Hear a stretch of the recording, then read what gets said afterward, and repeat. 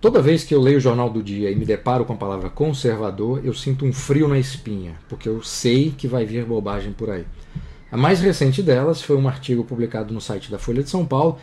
cujo título é Futurologia à parte, conservadores têm grandes chances em 2018. E quem é que ele considera, esse jornalista considera como sendo representantes do conservadorismo na política?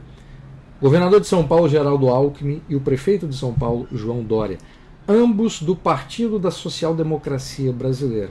Então, para esse jornalista, Alckmin e Doria, do Partido da Social-Democracia Brasileira, são representantes do conservadorismo brasileiro. O que é muito engraçado, porque num trecho do artigo dele,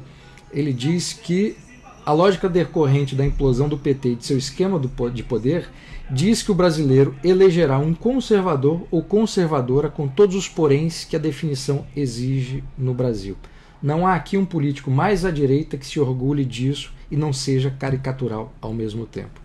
Esse trecho ele é importante pelo seguinte: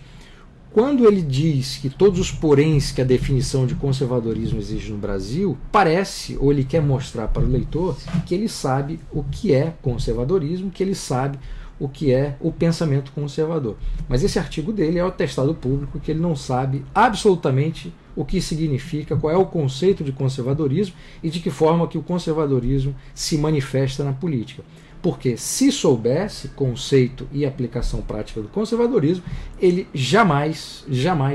qualificaria Alckmin ou Doria como sendo representantes do pensamento conservador ou do conservadorismo na política.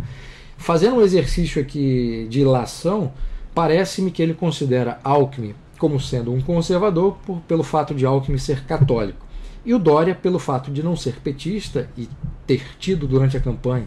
uma posição bastante clara e firme contrária ao PT e talvez pelo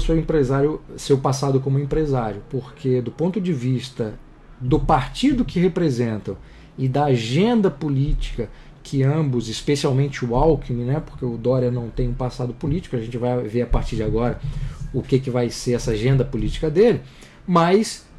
no caso do Alckmin, no caso do seu partido PSDB, é uma agenda clara e clássica da social-democracia aplicada à realidade brasileira. E nem se nós tomássemos por base, e é certo fazê-lo, a prática conservadora no Brasil, que só existiu, prática política conservadora no Brasil, que só existiu de fato durante o século XIX, nós tínhamos um partido conservador que funcionava, nós tínhamos intelectuais conservadores que faziam, dentro e fora do parlamento, uma defesa do conservadorismo, né? E é preciso dizer, e eu pretendo elaborar isso em vídeos futuros, que dentro do Partido Conservador havia correntes distintas do pensamento conservador. Tinha uma ala que era mais ligada ao conservadorismo britânico, outra ala mais ligada ao conservadorismo francês, outra ala ligada ao conservadorismo espanhol, enfim, eram representantes dentro do Partido Conservador brasileiro, né, e do próprio conservadorismo intelectual no Brasil, havia diferentes correntes do pensamento conservador que tentavam naturalizar esse conservadorismo na prática política conservadora, e isso é um dos grandes pontos virtuosos desse conservadorismo político que nós tivemos no século XIX. Mas nem tomando esse conservadorismo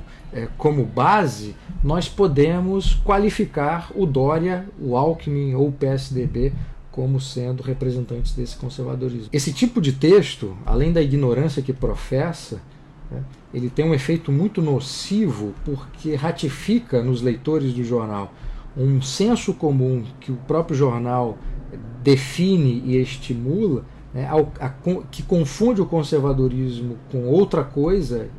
com aquilo que ele não é. Eu pretendo nesse canal fazer vários vídeos tentando explicar o que é o conservadorismo, o conceito de conservadorismo, especialmente aqueles que eu estudo, o conservadorismo britânico e o conservadorismo brasileiro, para que vocês possam, aqui pelo canal, saber o que é e o que não é, de que forma que o conservador pensa determinadas questões, ideologia, tradição, história. Eu vou tentar aqui nesse canal desfazer esse turbilhão de salitre e breu, para usar um verso do poeta William Blake. Eu vou tentar desfazer todo esse véu de ignorância que é, infelizmente,